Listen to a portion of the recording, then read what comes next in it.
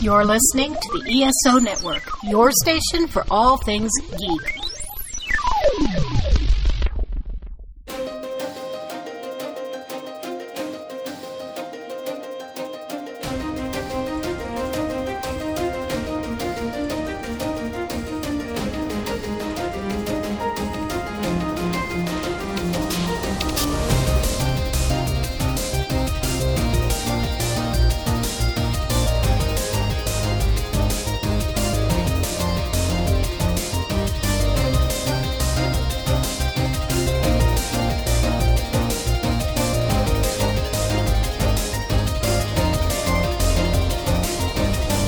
Hello and welcome to the 42 Cast, your ultimate answer to fandom, geekiness, and everything.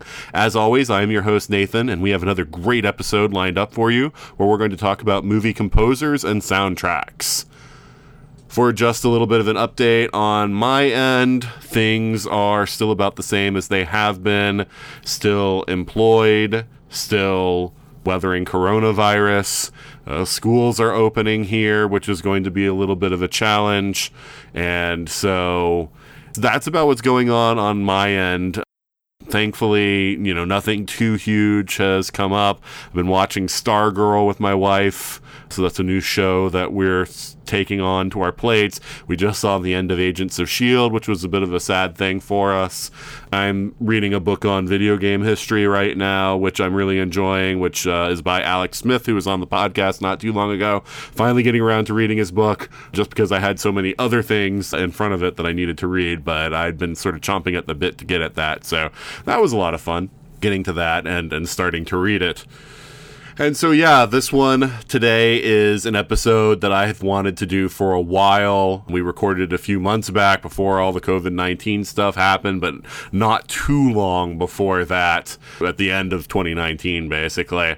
And it's just been all this time waiting to be able to edit it together because I knew this one was going to take some more work. And thankfully, Ben has been such a help that this is one that we can finally put out now. So without further ado, here's the podcast already in progress. We're going to re-record something we already thought we were recording and it didn't go through. And I'm going to introduce James, the guy that's always got a drink in his hand and talks about video games. So, James, how are you doing? Doing great. So, James, why don't you tell everybody again about what you're drinking? Yeah. So again, for those of you who didn't hear it the first time, everyone but those of us on this call right now. Right. So it's a whiskey actually that I was kind of inspired to look into more of their brands from a friend of mine who had gone out to Tennessee and experienced one of their.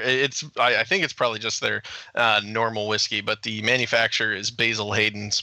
And so what I got is called a 2x2 rye. So it's a rye whiskey, but it is it's blended. So it's blended with straight bourbon whiskeys.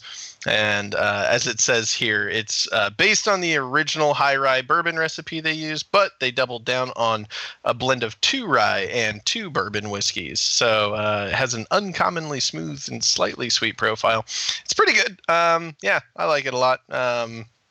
It's not like sweet, like sugary sweet, which I think is something people who drink whiskey typically mistake. Is anytime you hear sweet and liquor, you're like, oh, so it's like a Cosmopolitan in alcohol, and you're like, no, not at all. This is still just whiskey. Hey, don't badmouth Cosmopolitans. Yeah, I've enjoyed one or two on occasion as well. Yeah. But yeah, so James, it's always great to have another lecture from you about some whiskey. But anything new and exciting going on for you? Not too much. It's been a slow summer season for video games, of course, as it always is. I always call it the summer of video game drought, because there's just nothing new that really comes out, or what does come out is pretty uninspiring. But I've been playing a lot of Borderlands 3. It's a fun game. It's got some graphical issues that 2K and Gearbox are still trying to iron out, which you'd think for a AAA title for a big manufacturer like that for these things, they would have gotten that done before they released released it, but clearly not. That's not the world we live in for video games, unfortunately. Wait, now it's just, is it mildly playable? Release it. Okay, we'll just like patch it later. Yeah. And, Yeah, it's me and my friends talk about. It's like basically we live in an environment now where you buy the beta version of a game, and then eventually it'll get good enough to be the full version. And by that time, you'll probably either hate it or you will have stuck around long enough to be just enthralled with it. But yeah, lots of new games coming out over the course of the winter here. So next month, actually, Jedi Fallen Order from EA is coming out. And that's a game I'm super excited about because no microtransactions, no multiplayer. It's just a single player linear storyline, which I think they really need because Star Wars games have not had a great track record over the last like 10 years. So are you playing this Goose Game that I'm hearing everybody talk about? You know, I kind of want to because it's one of these games like I heard because I looked into it and the biggest thing is like I think what's attracting people is they're like, so it's a game where you play a goose, and I was like, okay, and they're just like, and then you're just a jerk to everybody as a goose, and I went, wait, give me more. And so they're like, yeah, no, you just like steal things or harass people or whatever, and that's all you do as a goose. And yeah, I love that this like little indie title that was made by like a handful of people, a very small like development team, and like it's just taking the world by storm so much that it like hit national news. And so I was like, this is the best. Yeah, I remember when that Goat Simulator thing was all the rage. I actually played that a couple of times. Yeah, sometimes it's the simplest concepts that give the best results. Yeah. Well, it's good to have you back on the show, James. Good to be back on. All right, next up. She is a huge Star Wars fan. She is a cosplayer, and she was amazing and hung out with me at DragonCon for a while. And that is my buddy, Juliet. How are you doing, Juliet? I am, at this very moment, feeling so much better about the weekend. Okay. It's being on the show, isn't it? It really is. It is hearing your dulcet tones right now. Oh, thank you. So what's been going on? A lot of knitting. I have discovered the joys of knitting scale mail and making all the scale mail things now. Mm-hmm. Pretty much, I think that's it. Work has consumed all of my life, so I haven't had time to play video games. The last time I logged into Warcraft was to do the tribute to Aaron Eisenberg because he was a huge WoW player. So his son we were doing a live stream of everybody gathered up at a location in Warcraft, and he was telling stories about his dad, and it was really sad and pretty. Yeah. So yeah, no, I've seen the pictures of the scale mail that you've made. It looks awesome. Thank you. You're welcome. And I totally hear you on the work getting you down because I'm in that situation right now too. So it's good that we can get together on the weekends and do something not related to work. It is really enjoyable. I have, however, at least been able to watch several movies lately because I come home and I just flop on the couch with no energy and watch movies. That's cool. Anything that you want to share? Well, not movie-wise, but I have made it almost all the way through Warehouse 13. I hadn't watched it until recently, and I'm mostly through I'm partway through the first disc of the 5th season. I watched Rocket Man recently. And the new Spider-Man, Far From Home. Finally watched it. Oh, okay. Yeah, what do you think of Far From Home? I actually really liked it. It was pretty darn good. I look forward to, now that we know that there's going to be more Tom Holland and right. Spider-Man, I'm very excited. Yeah. Yeah, no, I do the same thing sometimes, though, because there's a lot of shows that I missed, over the years just for various reasons, and just recently finished binging Fringe. Oh, wow. I haven't gotten to that one yet. That was one of the ones that came, highly recommended from a lot of people, so it was on my list.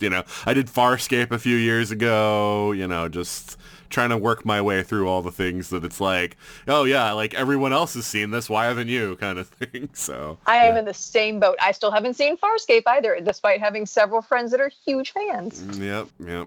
So, all right, cool deal. Well, I am glad that you were able to make some time to be on the show today. I'm glad to be here. And finally, making her once per year appearance on the show. Hey, no, this is actually second. I know. I know. I realized as soon as I said it, I was like, oh, no, this year, this is your second, actually. But yeah, that's the sister that I never had, and that is Rachel. How are you doing, Rachel? I'm good. How are you? I'm doing good.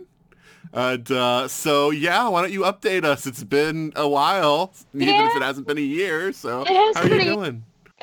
I'm pretty good. I can commiserate with you guys. Work's just been kind of crazy lately, so it's just like, like the hours I'm working aren't so much worse, but like it's a lot of things being like kind of piling on. So it's like I'm not having to stay late, but like, well, I'm not always having to stay late, but like basically by the time I'm done, I'm just like completely mentally wiped. So this is the busy time of year for us. And then so I'm like, not like I'm in the habit of wishing time away, but I am kind of looking forward to January, which is when things die for a couple of months. So that'll be nice. But aside from work being work, I've recently gotten into kayaking, which has been really fun to like actually go outside and get some sun exposure. Uh-huh. Other than that, like not a whole lot of exciting things going on. My life has been completely consumed by a free-to-play mobile game called Fate Grand Order, which is based on like the Fate Stay Night anime series. And it actually kind of infuriates me because I hate free-to-play games. I never play them.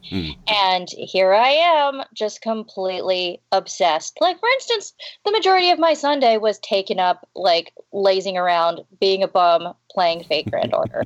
But I'm proud of myself because I have not spent any money on this game yet, and I intend to keep it that way. So I've not fallen down that rabbit hole yet. Stay strong, Rachel. I'm going to stay strong. But yeah, it's been a while since I've played games in general. And I'm just like, oh, this is why I've stopped playing games, is because this is what happens. I get obsessed and then nothing else happens. So, yeah. No, I completely understand. Back when I was, a much younger person, played a lot of games, like, there were the times it was like, oh, I didn't sleep last night because I'm playing. I think back to like my high school and college days and like the sheer amount of gaming I did. And I remember like at that time I would see people complain about like RPGs and stuff that were too long, and I was just like something that was like 40 hours. I'm like, are you kidding me? It's only 40 hours? Give me 80. Right. And now I see something that's like 20 hours and I'm just like, I don't have time for that. Right. Yeah, no, it's like whatever the latest Final Fantasy was or whatever. It's just like, yeah I'm just gonna play this, like nonstop until it's done. I still haven't played it. I tried and I couldn't get into it, so I'm like, yeah. Nah. Yeah. But all right, very cool, very cool. It's good to have you back on the show, Rachel. Thank you. And all right, you know what time it is? It's time for our 5-minute controversy. And that's where we just talk about something before we talk about our main topic, just to kind of loosen us up and give you at home just a little bit of an insight into something that we feel about, something that's been, going around in the geekosphere. And so today what I wanted to talk about was Martin Scorsese's comments about comic book films. And, he basically, well, let me pull up the actual article here. And it's refusing to pull up, so I'll just go over here. All right, so he said that honestly, the closest I can think, all right, sorry.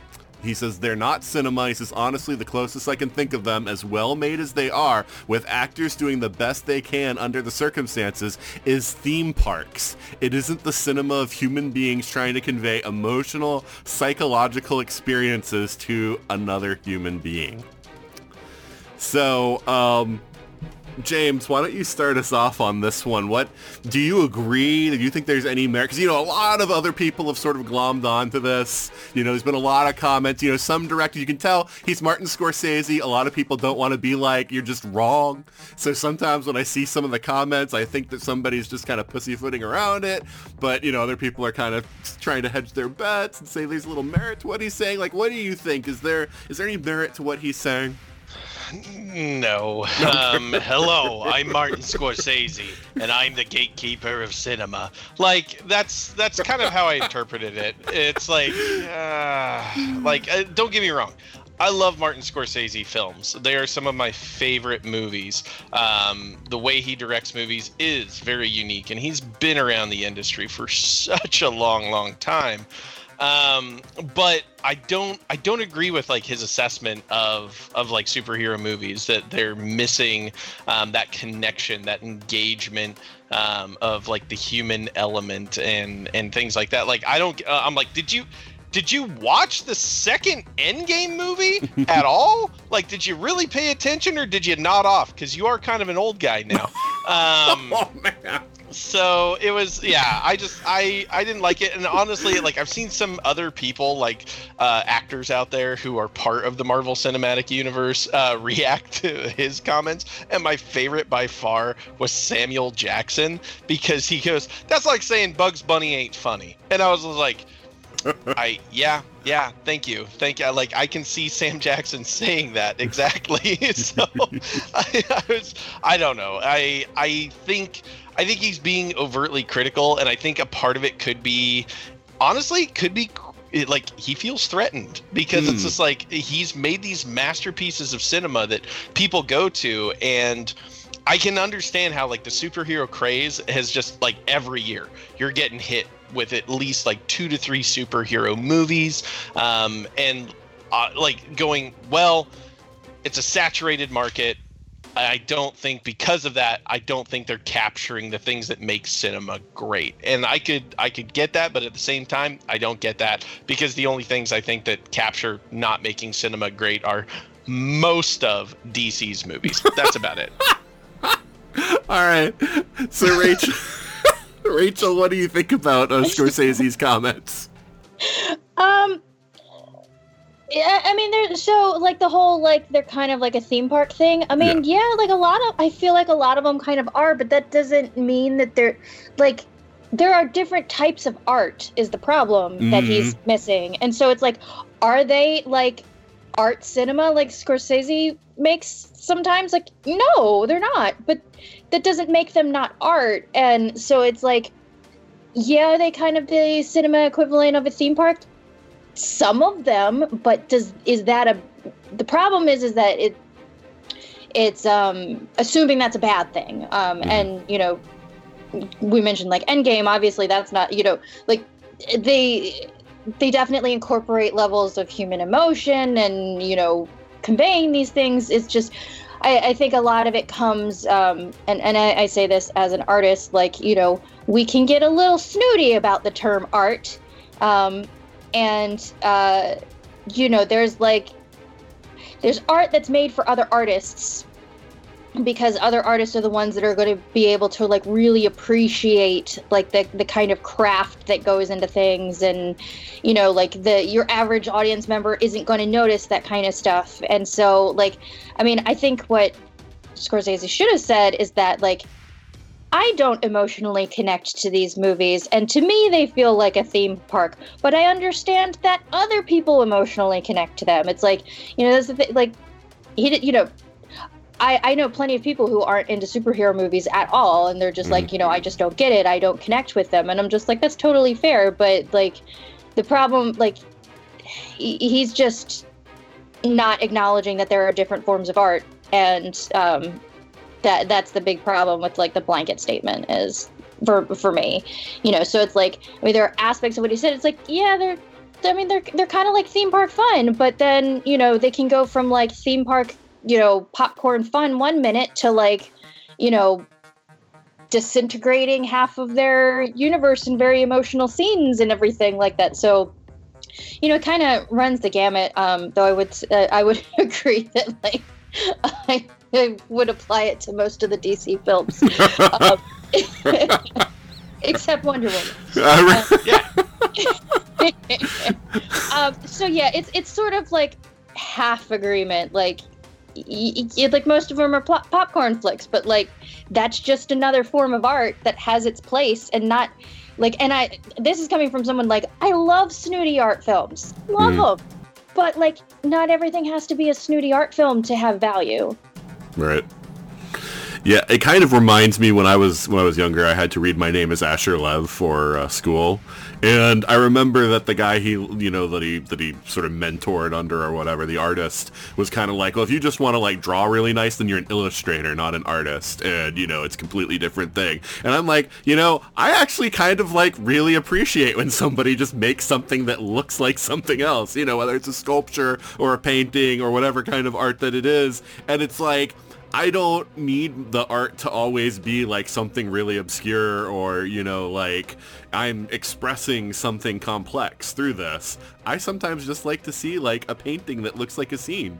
It's a sunset. And you see this kind of thing, like it's sort of it's the battle between fine art versus commercial art is kind of what it comes down to. Like Scorsese, a lot of his films are like fall in the fine art sphere, and it has its place. But like commercial art can be just as affecting for people, and people in the art world can look down their noses at it. But like it doesn't have to be for you to have value. Like. Well, and it's like even to look down on someone who makes a kind of art that's perhaps more lowbrow is still, because I mean there's still a tremendous amount of work that comes in to just reproduce a scene, right? No matter what kind of art it is or whatever, like when I'm talking about something that looks like something else, there's craftsmanship. There is extreme amount of attention to detail and being able to take materials and to compose something that looks like just like a scene or like a sculpture of a person or whatever, and it doesn't need, you get what I'm saying. It's like, yeah. And so it's not like people who are making that aren't as skilled as somebody else. It's just they're not trying to go for, something that has some sort of symbolic meaning, So, Juliet, what do you think about Scorsese's comments?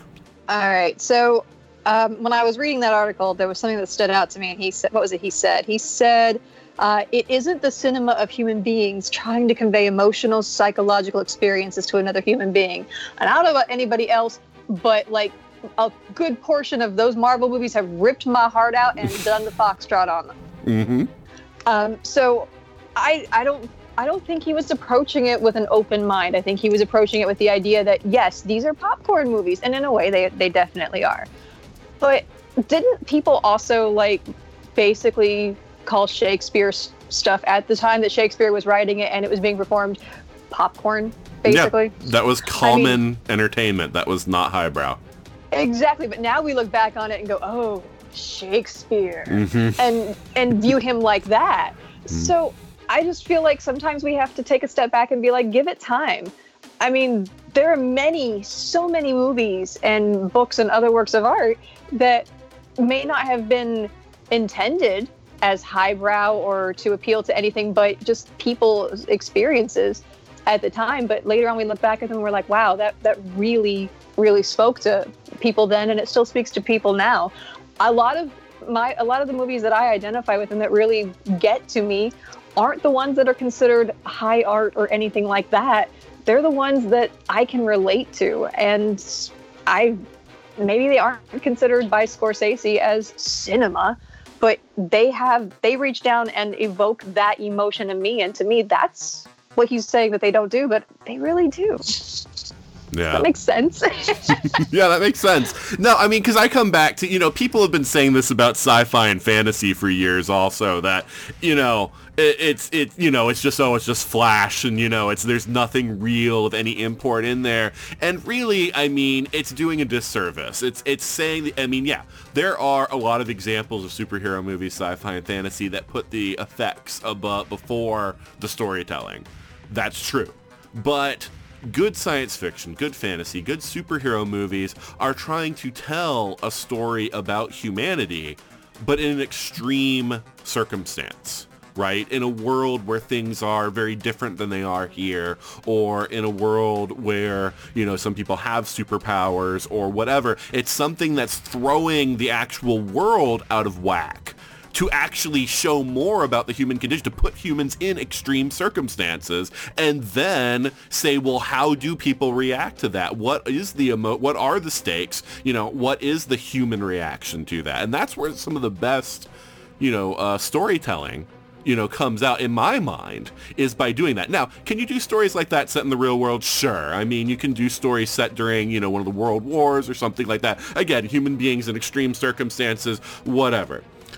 And that's fine, but what I'm saying is that to dismiss a whole genre, because really superhero movies or sci-fi or fantasy is such a broad scope anyway, because the number of stories that you can tell within that, I mean, even with Marvel, I mean, you look at Ant-Man's a heist film, you know, you've got, you know, the superhero comedies with the Guardians of the Galaxy kind of movies. You've got more of like the, you know, espionage thriller with like your Winter Soldier type movies, you know, so you have all of these different, you know, superhero, yeah, it's the sort of overarching genre, but you have all these other genres thrown in there also. So it's kind of, in my mind, kind of wrong to paint them all with the same brush anyway. Well, but don't forget, you just mentioned visual effects, and it's mentioned in the article too. I mean, think about the first 5 minutes of Endgame. There were no special visual effects in that opening, but when I saw that in the theater, because am I allowed to talk spoilers about it now? Is it safe yeah, at this yeah, point? it's been enough Okay. time. Yeah. All right, so we're hanging out with Hawkeye and his family, and it's all great, and we're having a great time, and then suddenly he turns around, and they're gone. Mm-hmm. And there were no visual effects. There's nothing going on. And the entire theater, all around me, all you heard was, "Oh my God," and just gasped. Like, it was like you couldn't breathe suddenly because of all of the air was gone because we'd all sucked it into our lungs. There's no visual effects. There's no nothing like that. It's just a simple moment of gone. And that, you could feel the emotion in the theater. Mm-hmm. Yeah, I think you mentioned Shakespeare. That was one of the things I was going to bring up too, is because, you know, sometimes you need that perspective of history to say, you know, whether something really did, you know, is higher art and whatnot, because people do have agendas. I think James also has a good point about Scorsese and other filmmakers who have made similar comments, feeling a little bit threatened by the popularity of you know, a lot of these superhero movies, and so they kind of feel the need to, you know, lash out at them. I'm also reminded of Bill Maher's comments about comic books. You know, again, the whole idea of, well, comic books are, you know, lowbrow entertainment, and adults shouldn't even be, like, you know, talking about them. It's something for little kids kind of thing. And you know, it's there's always this sort of fight against, you know, what people want to consider like not worthy entertainment. But you know, it's just annoying that it's still something that's propagating, and it's something that's still something to talk about. But to me, if somebody feels like they get something out of it, you know, that makes it worthy entertainment. You know, it doesn't, you can't just say like it's not worthy entertainment just because you don't like it. So that's kind of where I fall down on this and anyone who says something similar to it. Although I have kind of chuckled as I've seen other, you know, directors kind of like, you know, like you see James Gunn's comments or Kevin Smith or some of the other ones. They're all trying to like sort of like be like, I don't agree with him, but he's Martin Scorsese, so I can't really say it directly. And it's just kind of like, it's a small industry. Like, you know, you don't want to piss off Martin Scorsese. Like, I mean, you know, that's just how that goes. And I'm sure, I'm sure they have like respect him tremendously too. So it's just like, you know, you could be like, I don't agree, but. So yeah, I mean, I'm not going to give people a hard time for like not wanting to outright be like, Martin, you're an idiot. Well, no, but still at the same time, I feel like if you're making the movies that he's dissing, you could be like, I completely disagree. And instead, they're like, they won't even say that much, you know. So anyway, I've just been amused by some of the comments that I've read, because it seems like, yeah, they just don't want to say anything openly that disagrees with him. But all right, but yeah, no, I think that this is a pretty good discussion, and I think we're all more or less on the same page on this, and yeah, I just hope that you know, at some point, you know, people will just let people enjoy what they want to enjoy, because, you know, I'm kind of sick of this. I've been sick of this since I was a teenager. And being told that, like, the stuff that I like to read isn't, like, you know, like, good because it's science fiction or whatever, you know, so it just seems like we're fighting the same battles. But anyway. All right, so yeah, now we're going to talk about our main topic, but just before we do that, we're going to pause for a promo from another fine podcast. Claire here with a special announcement. Contrary to popular belief, I didn't cancel Dr. Geek's laboratory. It fell into development purgatory thanks to MacGuffinite crystals or some such science from fiction nonsense. I've put an end to that. I locked all the staff inside the laboratory for the duration of the crisis. Now they can create 24/7 without petty distractions like home lives or free will. Look for new Dr. Geek episodes coming soon. The Gay Dynamics, last up against the wall when the robots rise.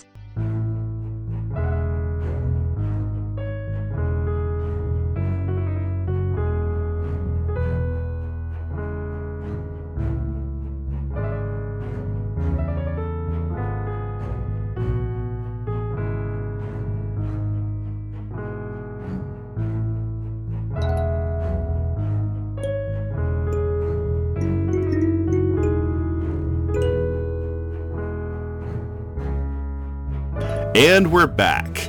And like I mentioned at the top of the show, we are going to talk about movie soundtracks and scores.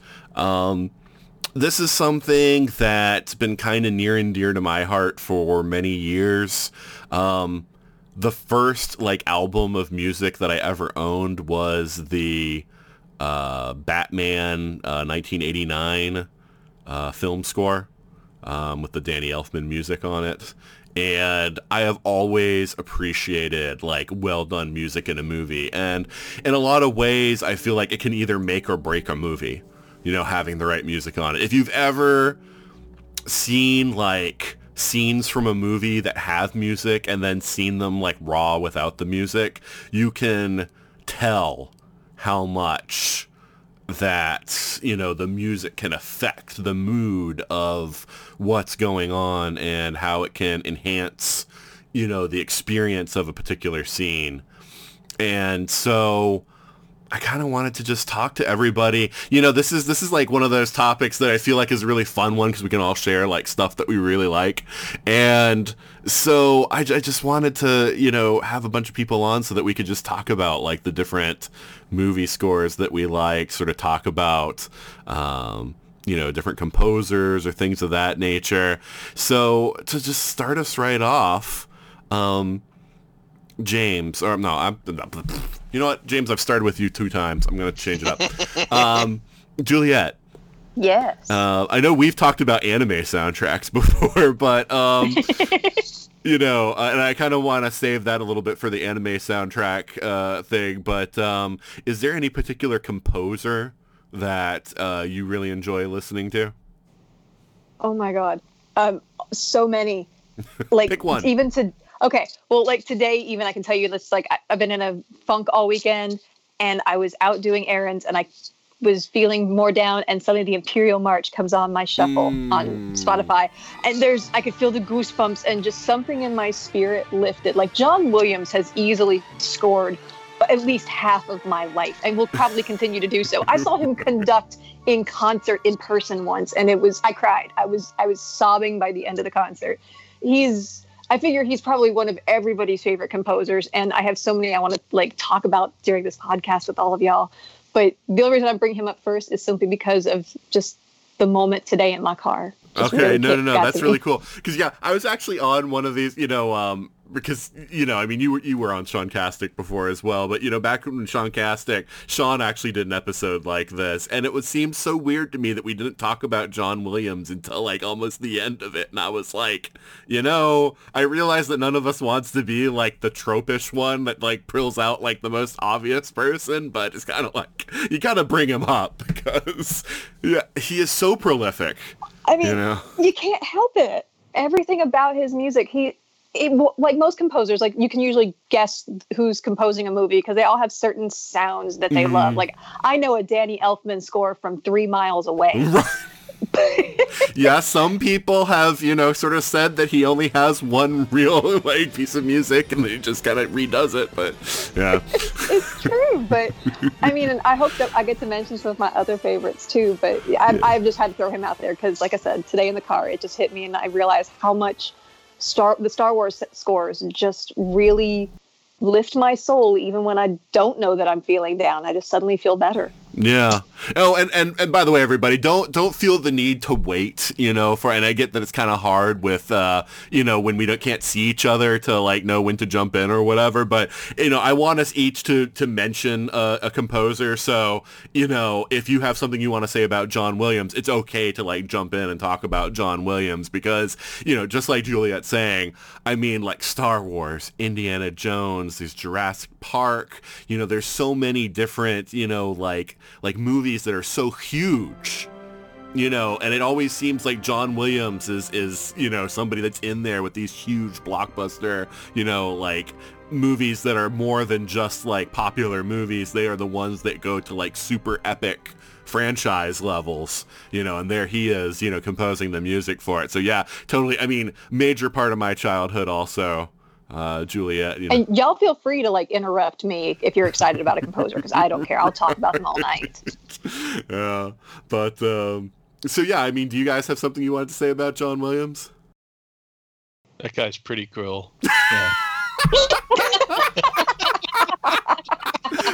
No, I mean, I think you hit it right on the head. Like, there's so many things that John Williams has done the composition for that it's like, welcome to most of my nerd life right here. Like, it's just that's pretty much it. Yeah, no, I mean, and the Imperial March, that again is just one of those super iconic, things like you just play the Imperial March and everybody knows that's the Empire from Star Wars, right? You got your Duel of the Fates. You've got your, the actual opening theme for Star Wars. These are all pieces of music that as soon as you just play like a little bit of it, people know like, I know, what this is. Jurassic Park is another one that's like that. Like everybody knows what that tune is, when you play it. Well, and I think it's one of those where like, because there's some franchises like he only did like a handful. He didn't do all of the movies. So it's just like he did the first 3 Harry Potter movies, and it's just like he set the bar for the rest of the franchise after that. Like, I would have hated being the composer to come in after John Williams and be like, so John did these 3 movies. They were fantastic. People love them. The music's phenomenal. It's not like you have a heavy burden on your shoulders or anything to like live up to the rest of the series. Yeah. I mean, he also did Jaws, Superman. I mean, like all these things, like even when I say the name of the movie, I bet like what that means. Like you start playing the music in your head, right? Oh yeah. E.T. man. Yeah, E.T. That's another one. So yeah, I mean, he's almost like in a category all by himself just because of how many. It's not just like I say, it's not just like just the volume of work he's done. It's that they all like launched into this super, high popularity kind of. I mean, not every movie he's ever worked for, but so many of them. And so it's just kind of amazing. You gotta say that part of that is just because these movies had such an amazing score that, they latched into people, again, getting back to Scorsese's comments, they connect with people emotionally. Oh my gosh. Yeah. Last Christmas, I actually watched one of the first movies. I think it was one of the first movies he composed, Fitzwilly, with, oh my gosh, I had never heard of it. My mom watches old Turner Classic Movies. And one of the trivia things, because I thought the music sounded vaguely familiar, they were like, this was composed by somebody you might know, Johnny Williams. And I'm like, oh my God. Yeah, he, I think he did the redone version of the Lost in Space, the TV show theme, back in the 60s. It was one of his early pieces of work, which, if you're familiar at all with the 60s Lost in Space, the original theme was awful, and the second theme is, like, so much better. But, all right, so Rachel. Hi. Who is a composer that you like? Gosh, it's hard to pick. I think I'll probably go with this one was like kind of instrumental, haha. In my, oh god, that was so lame. In my coming to like and pay attention to film scores is Alan Menken, who did all of the Disney films during the Golden Age. And I can still remember the very first film soundtrack I ever bought was the Lion King soundtrack. And so I bought it because I liked, the songs where all the characters sang. But listening to the soundtrack is when I first started listening to the score too. And I became absolutely obsessed with the score, to the point where I liked the score more than I liked, the actual quote songs. And then from then on, it's just like, I love the music to The Hunchback of Notre Dame. If there's a day where I need to get a lot of work done, there's I think people refer to the score for that movie as angry Menken, because there's all of this angry gothic music on it. So I'll listen to that because it sounds all epic and everything. So I know, I think his work is what really kind of turned me into a film score nerd. So I'll go with him. And then I feel like after John Williams, the other elephant in the room you have to talk about is Hans Zimmer. Well, okay, yeah, but I said one each. So you can talk about Menken. Menken was the one you chose. Hey, Juliet. Also, I just want you to. That was only a passing reference. It was only a passing reference because Nathan brought him up. But I do want to say I'm over here just pumping my fist in the air at your mention of the score for Hunchback of Notre Dame, because that is one of my absolute favorite scores. Also, the Lion King's track, To Die For, that particular name track, chills every time. Yeah, it's amazing. Yeah, no, and these are interesting because I also noticed that he did Little Shop of Horrors. So doing a musical is a different kind of skill set anyway, because you've got to sort of work in with how the actors are going to be performing with the music and whatever routines they're doing at the time and everything else. So that's a really interesting one. This is Menken isn't one that I would have thought about, and so I'm really glad that you brought him up, because a lot of these Disney movies have such great music. Again, it's part of the popularity is it's not one of his, but it's not one of Menken's, but my kids after watching Frozen, right, it's just you hear all the songs over and over and over again. So it's part of the popularity of the Disney movies is that they get good people to work on the music. But all right, so James, who would you like to bring up? Oh man. Well, I mean, we're talking about a lot of big names, and I think if you're going to talk a lot of big names, you can't forget Alan Silvestri. Alan Silvestri, who partnered with Robert Zemeckis for a lot of work over his career. Back to the Future, and he did Who Framed Roger Rabbit and Forrest Gump. Of course, the big ones lately in the theaters over the last 10 years, a bunch of the Avengers movies. So yeah, he's just he's one of those that I think in observation, he has been present pretty much through every stage of my life in cinema. So it was just when I was a kid and watching Who Framed Roger Rabbit with my mom, and then Back to the Future, and then just as I came into my early teens with Forrest Gump and Castaway, all the way up into the current Marvel Cinematic Universe, and even and I love finding the little things that a director maybe did that was oh yeah, they did the music for this movie, and it's things you just never think about, and it's just Romancing the Stone. It's a classic wonderful movie that there's so many people I know who are I've never even heard of that, and I'm oh my gosh, what are you doing with your life? If you played the game Uncharted, that game 100% rips off so much of Romancing the Stone. I was you gotta go watch it. It's fantastic. But yeah, the music, he's just always done a phenomenal job of, I think, finding what's in the times for a lot of stuff Back to the Future and whatnot, and creating music that meets the era that Marty's traveling in and things like that, as well as the music that was popular at the time that those movies came out. Yeah, no, Silvestri, I mean, yeah, I was hoping you were going to get to Back to the Future, because that's another one that I feel is such an iconic score.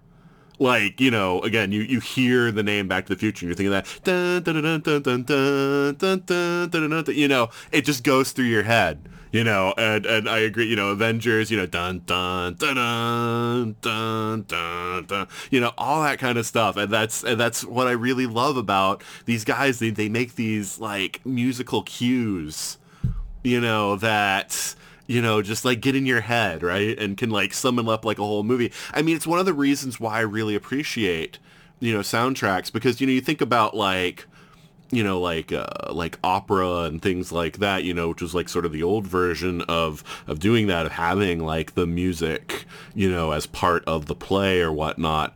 And it's this sort of idea of, you know, the music being as important to telling the story as the, you know, actual actions that the people are doing and the actual performances and whatnot.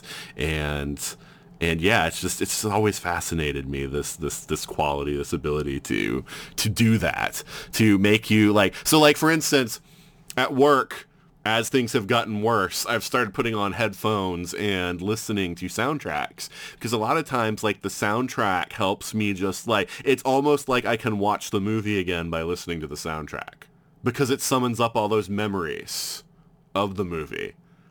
So I can't watch the movie while I'm at work, but I can listen to the soundtrack, which is the next best thing. Oh, yeah. Well, and I think for me, like, what's interesting is like I really, really struggle when it comes to like remembering who actors are. My wife is the one who's just like, oh, like so and so and so and so, this happened, and I'm like, I don't know who you're talking about right now, unless they're like a major name. Like if it's a major name, I know who they are. But like if it's somebody I've only seen in like a few movies, and they're still probably a great actor, they could be Emmy nominated, you know, or they could be nominated for a Golden Globe or any number of other awards, and I'd be like, I don't know who that is.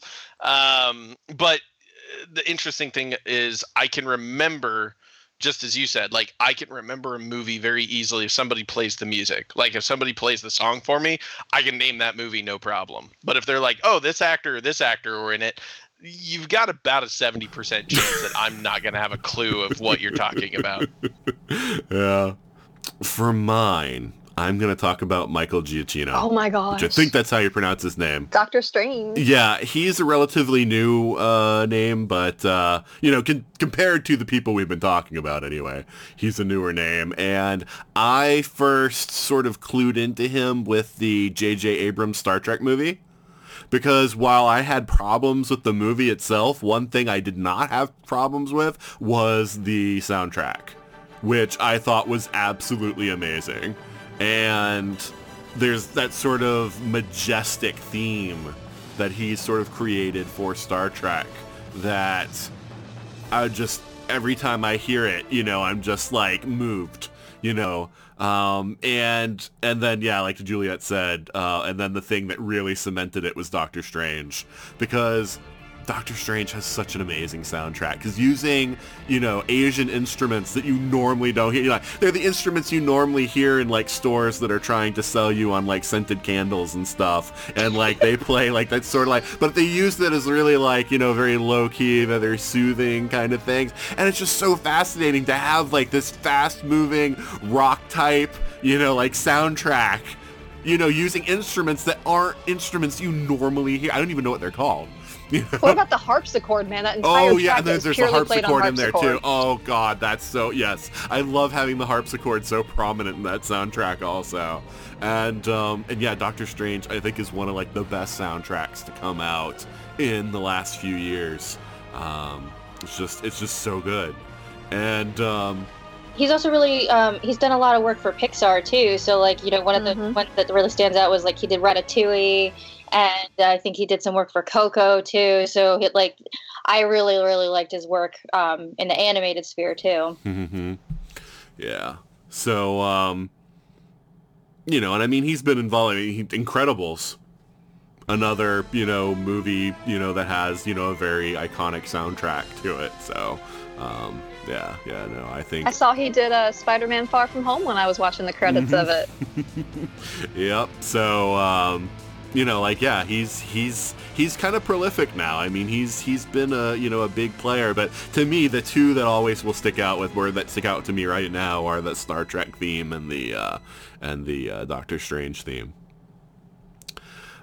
All right. Well, I think we went quick enough with this that we can go around again. So, Juliet, who's the second composer you'd like to talk about? Oh gosh, I'm like torn between two. Crap. Y'all have no idea how hard it is for me to choose just one of the two. What the heck? I'm gonna go with Michael Kamen. He passed away a few years ago, and his death really hit me hard when it did, because again, he was a composer I grew up listening to without realizing that I'd grown up listening to him. Die Hard. Let me just throw that out there. He composed Die Hard. But the first time I can remember seeing his name in the credits and linking him to a movie score permanently in my head was the very first X-Men movie. Mm-hmm. I know everybody had issues with it, but for me, that score was one of the most memorable things I heard, especially, as cheesy as it sounds, the Logan and Rogue theme. I can't stand Rogue. Don't get me wrong. I really can't. Wow. But that one beautiful piece of music, and it plays over the very end of the credits. So I worked in the movie theater at the time, and I would just go and stand inside the doors just for the end credits to listen to that music. Oddly enough, not quite score related, but he was also the one that worked with the Metallica with the San Francisco Orchestra to compose that album. Yeah, that's a great album. So Michael Kamen, he was such a versatile composer, and his music, while there are many composers that I feel like you can pick out specific things that link all of their stuff together, he was so good at composing very specifically for each movie. Like, I can't hear a lot of similarities between Die Hard and X-Men unless I really try. But if you've never just listened to the score for Die Hard, go back and listen to it. They've got a special edition that's 2 discs and is entirely worth listening to. Yeah, he did Highlander. Yes, he did so much. Yeah, I'm looking at him right now because he's not one that I've paid a lot of attention to, and I'm looking at the movies that he did, and these are a lot of movies that I really love. But you've seen so many of the movies he did. Right, no, I know. I'm like, wow, this is really great. This is a great resume. Like, I'm really hoping somebody else will bring up the other one I wanted to mention, but I wanted to go with Michael Kamen because he's not as well known by name. Yeah, well, and I think you mentioned something that speaks really honestly about the composition for music in a movie. It does the same in video games, where the movie could be terrible as far as the movie itself. It could be oh, that's just not a good movie. But funny enough, rarely am I just oh, the composition was terrible too. More often than not, I'm the music was fine. It matched the tone of everything happening, and it was great. It's just whoever wrote that script was garbage. There is one movie, and I'll get to it if we have time at the very end, that the score for it was absolutely awful. It's the only time I've ever hated that composer's work, and it destroyed the movie for me. Oh. Well, it is funny also you brought up, because I have one on my list that is somebody that I really love his music, but it's kind of samey. It's and you bring up that, yeah, a lot of composers, it's once you clue into their work, you can recognize, a score from them. But yeah, it's kind of cool, when somebody can do, a lot of varied, very different work that doesn't sound very similar. So yeah, Kamen's a really good choice. All right, Rachel, what's your second pick? Well, we'll go with Hans Zimmer, as I mentioned before. It's so hard to pick with these, because I feel like I do have certain composers that I like, but really when it comes down to it is I make connections to specific scores rather than a lot of specific composers. So sure. At some point I want to touch on those, but yeah. I think Hans Zimmer is one of the good ones. Of course he's super famous for doing the Batman Begins trilogy and tons and tons and tons of movies. And, he kind of, I feel like he can really nail the kind of the darker, more ominous things. He did Inception, of course, and people like to make fun of the bomb thing with that, but that was such an incredible score.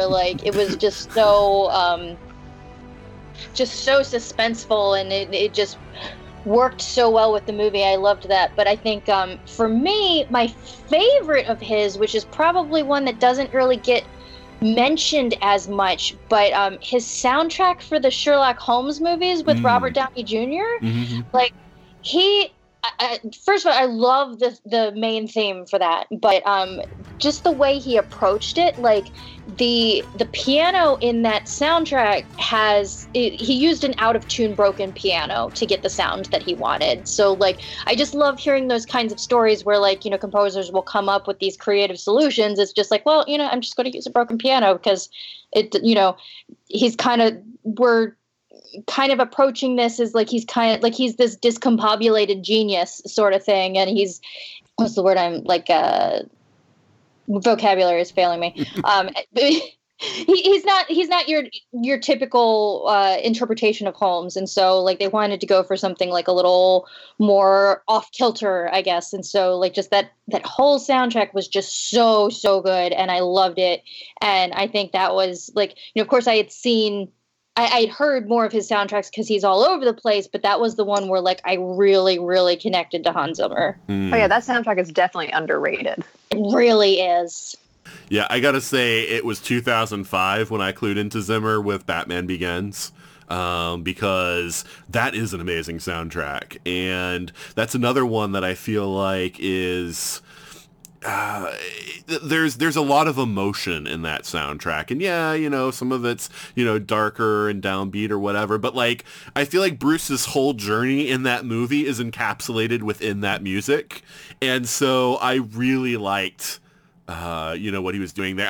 I felt like in the later movies the music wasn't as important, but definitely for Batman Begins I feel like the music was an intrinsic part of what was going on there. And I swear that like the music, like one of the most epic like sweeping like pieces that I've ever heard is that thing for like the final thing where Bruce is going to go confront Ra's al Ghul and stop him from like releasing the stuff in the water main, and there's that, you know, like that music that plays all through that whole ending segment of the movie. Oh god, I can listen to that over and over. It is so good. So I love it.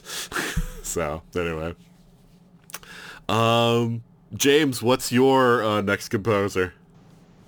So my next composer actually is somebody that probably not a lot of people are necessarily familiar with, because a lot of his work was mostly like foreign films that were not released in the United States. But there is one that everybody knows, and it's the movie The Godfather, as well as The Godfather Part 2, and that was Nino Rota. Like those movies, like anybody who's ever seen The Godfather, the second you hear that intro song, like you know exactly what it is. Like again, it's just a wave of emotion for what those movies are.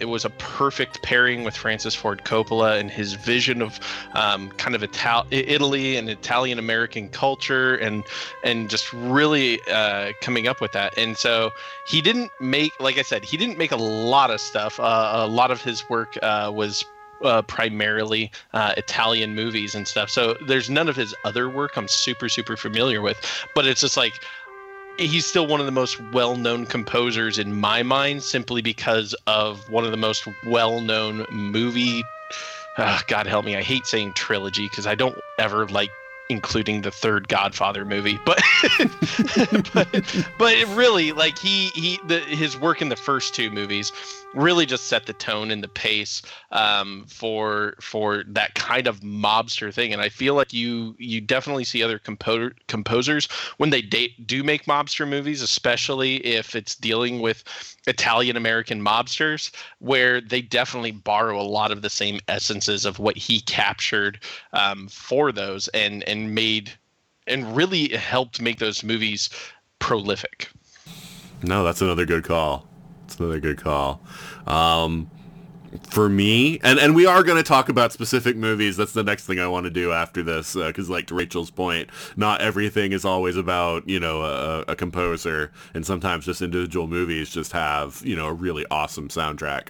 But the other one that I wanted to talk about a lot is James Horner. Yeah. Yeah. And James Horner is one of those ones that if I hear, like, for instance, I did not know that he had scored Amazing Spider-Man, but when I watched the movie, I was like, that's James Horner. And then I went home and I looked it up and I was like, yep, I'm right. That's James Horner. So, you know, because, you know, I mean, there are certain, like, things that he uses a lot. There's certain, like, musical, like, cues and whatnot that he just uses over and over again. And, you know, but the thing is, I like them. So, you know, it works. So, like, you know, you've got Star Trek 2, Star Trek 3, you've got Willow, you've got Krull, you've got The Rocketeer. Apollo 13 as well. Yeah, Apollo 13. You've got a lot of really great, you know, musical scores that this guy has done. I mean, Willow for me is another one of those ones that from a young age, you know, like I loved that Willow soundtrack. Like I was all about that Willow soundtrack. So especially like the music when like Mad Mardigan's like just going crazy and like getting everybody there. It was so epic. I can remember being a kid and just getting like so pumped watching those scenes because of the music. Right.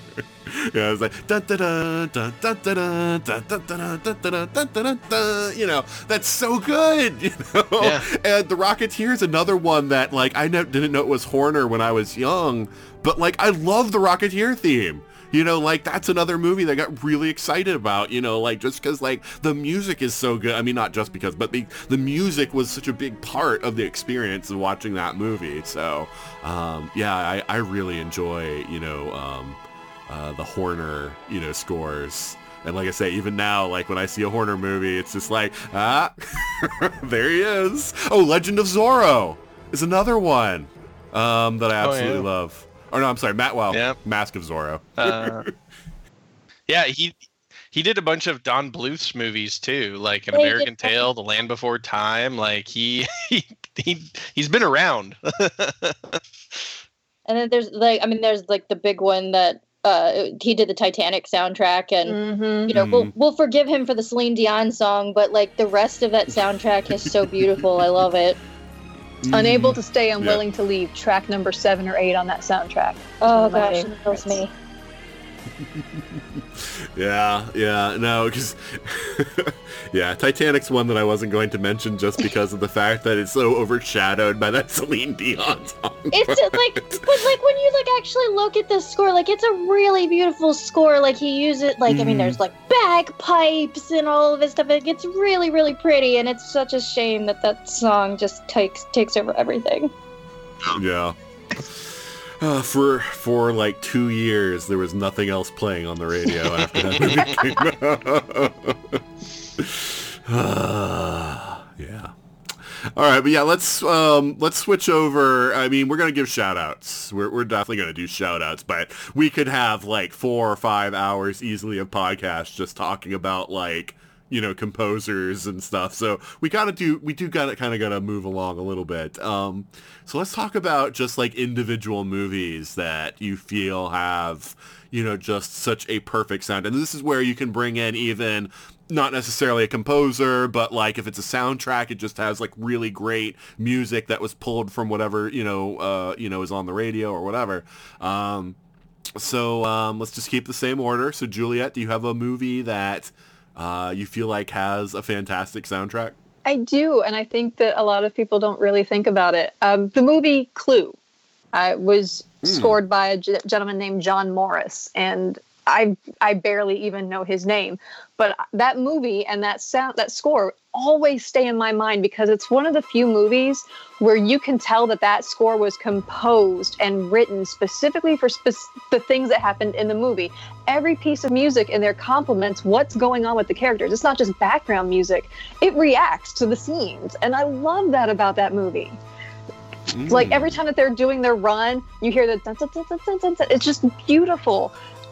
And I love to go back and just listen to it. It really I don't know, it just makes me happy because so many scores these days, and don't get me wrong, I love it when it happens. You know, you listen to the Avengers and it's sweeping epic music behind everything, but it doesn't react as though it's like the score for Clue almost sounds like it's part of the sound effects because it's simply so involved in the action of the movie.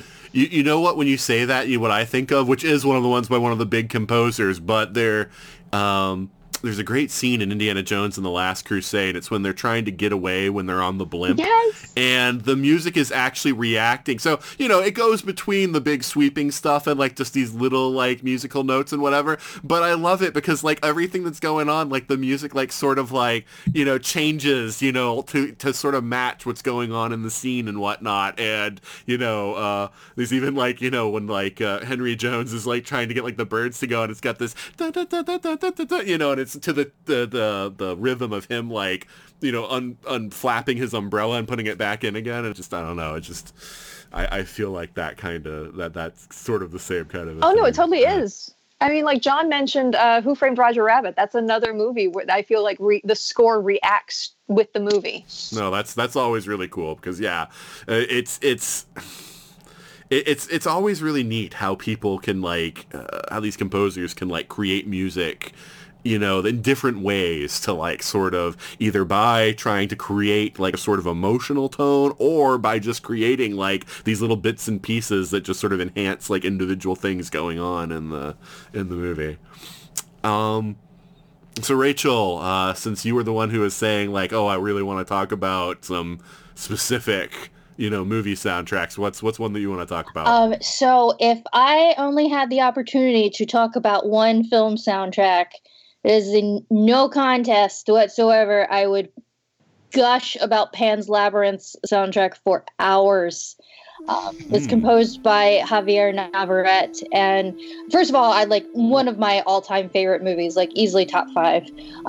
And you know, like the music was just so like, you know, Juliet, you mentioned like soundtracks that are just like literally just background music, and you know, like the music was just so integral. Like the music in the film are one for me.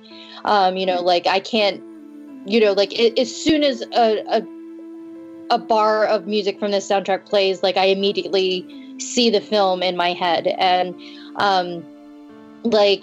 It, you know, like I went and saw the movie in the theaters and I was obsessed with it. And you know, a big part of that was the music. And so then I immediately went and bought the soundtrack for it. And I remember there was one day where I was just like sitting around, I think I was just drawing all day. And I was just like, all right, yeah, I just bought the soundtrack. Let me just like play this through to like beginning to end. And like, I cried when I saw the movie at the end of the movie. And when the music that played during the finale of the movie just played while I was drawing, like I was on my couch, like sobbing because I was like reliving the movie. And so it's just like, it's this beautiful, like mysterious fairy tale music, and it just fits so well, but there's just so much emotion in it, and it just communicates everything that the character goes through so well, and it's just so beautiful. And I'm gonna stop because I will keep going on forever. All right, so James, what's a movie soundtrack that you really like? Oh man, God, so many. It's so hard to nail down one. The one I'll actually go with right now, because this movie franchise I became obsessed with, like to a really sickening level. Like, okay. The Matrix, or even The Matrix 2. I won't include The Matrix 3 because, like, The Godfather Part 3, it's a travesty. Even like music wise, like I don't know, it's not one of the most impressive movies out of the collection, but The Matrix and The Matrix 2, those were movies that I think really Don Davis did a fantastic job with a lot of the work he did on it. But even outside of that, those soundtracks, when you get away from just the scoring for the movie and you get down to like what they just released for music, like these were movies that really got me into the whole like techno, EDM, electronica kind of genre of music, because I grew up, to give a little backstory, I grew up in small town Montana, population 750 people in Sheridan, Montana. My graduating class was 30 kids. New music was a foreign concept to me because it was like whatever was playing on the radio was all I listened to. And most of what was on the radio was like country music that my parents were listening to or other people because it's this little ranching community. So I like finding new music was a huge struggle for me. And then the first Matrix movie came out and the movie blew my mind. And I was just like, I gotta I happened to come across the soundtrack at like Walmart and I was like, there's a soundtrack and I bought it like right away. And cause I had my own little like boombox CD player. And I became disgustingly obsessed with the soundtrack, just both for the scoring side of it and then just the music that was incorporated into it. Because, of course, all those things, it's like, while you can sit there and hear the Matrix theme and know that that's the Matrix movie, they incorporated so many other songs into it that weren't composed, that they just borrowed from to go, okay, this fits the mood, or this fits, this guy's a hacker. What would a hacker listen to? Oh, clearly EDM. I don't know a single hacker out there is listening to Garth Brooks, but so yeah, it just there's Marilyn Manson's on there, which my parents, oh man, it was like Marilyn Manson. No. So it's like lock your kids up. That's Satan's music kind of thing. So yeah, I discovered so many things I had never known in music before purely from that soundtrack. All right, very cool. The one that I'm going to bring up first is one by a composer that I don't, a lot of his music, I've seen quite a few movies that he's done, and I never felt that he really nailed it like he did with this one, and that is David Arnold with Stargate. I'm so glad you brought up David Arnold. Yeah, he's done other movies that I've enjoyed, the music just fine. I just never felt watching any of his other movies like it was just like, this is it. But I remember being 14, going into the movie theater and watching Stargate, and I remember being really blown away by the music of Stargate. And, you've got this, sort of Arabian sort of, like desert, musical theme, but also with this sort of, this sort of ancient, sort of very broad, like kind of thing with even some like, choral, elements in there for some of the things of, these whispers and whatnot. It's just everything from like Raw's theme to like the main theme of the movie to everything just felt like so intensely, I don't know, just like interesting, and that final like epic, sort of sweeping battle music was really fantastic, and it was just another one that this is a soundtrack I can just listen to over and over again, and it's almost like the movie is just playing again in my head, and I'm that 14-year-old kid again watching this movie in the movie theater, and it always... the popularity of it is kind of apparent from the fact that, through a lot of the SG-1 franchise, they're reusing a lot of the elements, musically from this movie, even though they did start adding their own and doing, a little bit more. But, it was kind of, it's, I don't know, it's just so good. And, again, I would never list him as one of the great composers of all time for just his body of work, but that particular soundtrack, I think, is phenomenal. Oh, I've got to agree with you there. Although I do really enjoy his work with Michael Price on the BBC's Sherlock series. Fair enough. Yeah, Stargate. So good. All right, so... Juliet, do you have another soundtrack you want to talk about? Oh, I didn't know we were going to go round and round again. Okay, how about one where I actually didn't appreciate the movie, but until I heard the soundtrack. Okay. All right, so I went in to go see the second Pirates of the Caribbean movie, the one with Davy Jones. Okay. And I was not impressed by this movie. I really enjoyed the first Pirates. I had a great time at it. I went to the second one. I was like, it's not that great. But then I happened to pick up the score because I'm a movie score buff, and that's what I do. Like, my entire CD collection is mainly movie scores. And I started listening to, see, I'm not the only one. That's why we're all here. But I started listening to it, and the music caught my attention. Like, I was really digging it. And I went back and I listened to like the Davy Jones theme. That was the Kraken. The Kraken was my favorite track from that score. And I went back and rewatched the movie, and I watched it with fresh eyes thanks to listening to the music. And now I really actually kind of dig that one. It's very strange. There are a couple movies where that did it for me, and I would name more, but I think I'm only allowed one. You're going to be allowed some shout-outs. All right. Rachel, what's another soundtrack that you really like? So getting away from scores and being just more of like a straight up soundtrack, Sure. This is going to be like nerdy as all get out, but I don't care, is the first Mortal Kombat movie. Whoop, whoop. Yeah. Mortal Kombat. Not just the main theme, which is still one of the best main themes ever, but like the entire soundtrack is so good. Like it's like EDM, techno awesomeness, and like I remember I bought the soundtrack on CD and I would just listen to it nonstop. And like if there was ever a time I needed to feel pumped, like I just put the Mortal Kombat soundtrack on, because then I was just like, yeah, I'm ready to go beat people up, and then, or I'm going to beat the crap out of this problem I'm facing down. And it was just like, it was so good. Like it was like a soundtrack that like got me into like a couple of like artists that I never would have heard otherwise. Like KMFDM is on it, and shoot, I didn't. Tracy Lords, Orbital, Fear Factory, like The Immortals. Oh, I love it. So, I can tell James is also a fan. I was just love that thinking about Juke soundtrack. Joint Jezebel, man.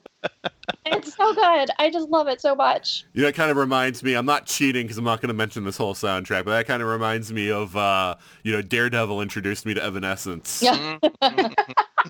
And, Evanescence is so good. All right, James, what's another soundtrack that you'd talk about? Oh man, honestly, it's a newer movie, and there were a lot of people who were like, I did not like that movie. I love that movie. Baby Driver.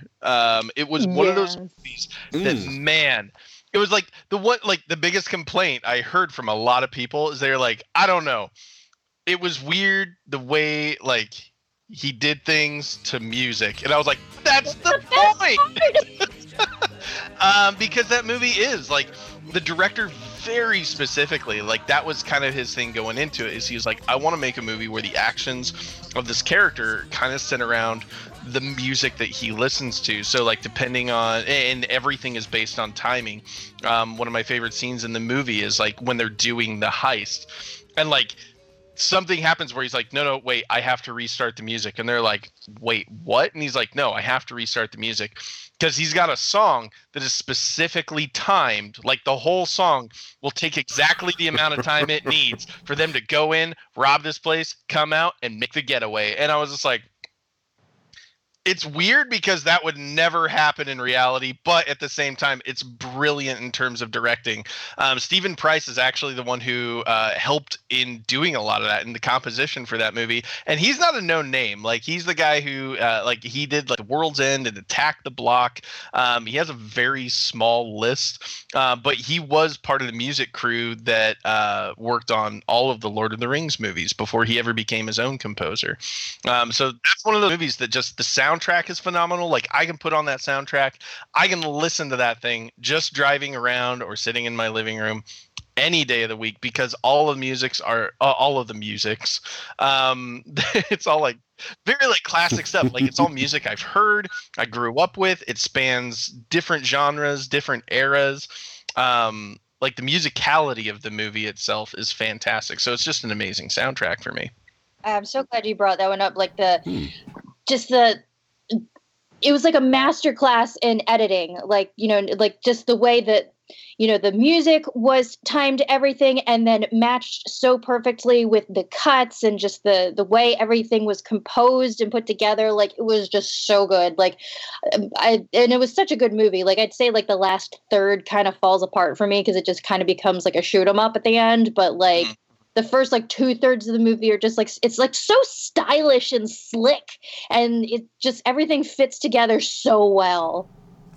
Just out of curiosity, have any of you ever tried to like create your own soundtrack for something? Not just a playlist to listen to while you're doing stuff. Have you ever tried to create a soundtrack for something? To compose, you mean? No. Like taking existing music and splicing it together your own way. I've done that for stories that friends have written before. Yeah, see, like, when I first started being a game master, you know, for RPGs, I used to try, it ended up being too much work and I ended up stressing myself out too much, but I tried to do basically that same thing of, like, these are the scenes that I expect to happen, and this is the music that's going to flow with it. And if any, you know, I think most of you have played tabletop role playing, and you know that, you know, there's no way to like have things be like that set. So it ended up stressing me out a little too much. And a lot of like me like repeating certain tracks over and over until they moved on to the next scene. But you know, I just sort of played with that idea of like, you know, like creating like my own soundtrack to, you know, like a role-playing game, you know, like a specific session, and stuff like that. And I think that that's like a really, I don't know, I found it really fun anyway, to be able to like try and put together music that evokes, you know, the sequences and the scenes that you wanted to create. So This is going to sound utterly nerdy, but as a long-running fan fiction writer, song fics were my favorite. Very cool. Yeah. And so, I mean, I still use music heavily in my campaigns, but it's more of creating playlists rather than trying to create a soundtrack. Anyway, so yeah, Mo, it's time for mine. So there is one movie that you can see it as two movies or one movie. It's really one movie, although it was presented as two, that I feel like has just a soundtrack that sort of transcends from just a regular, ordinary soundtrack to something that is itself an epic work of art, and that is Kill Bill. Ooh. Oh, that was on my list. That's a good one. Oh, I love the Kill Bill soundtrack so very, very much. Oh, yeah.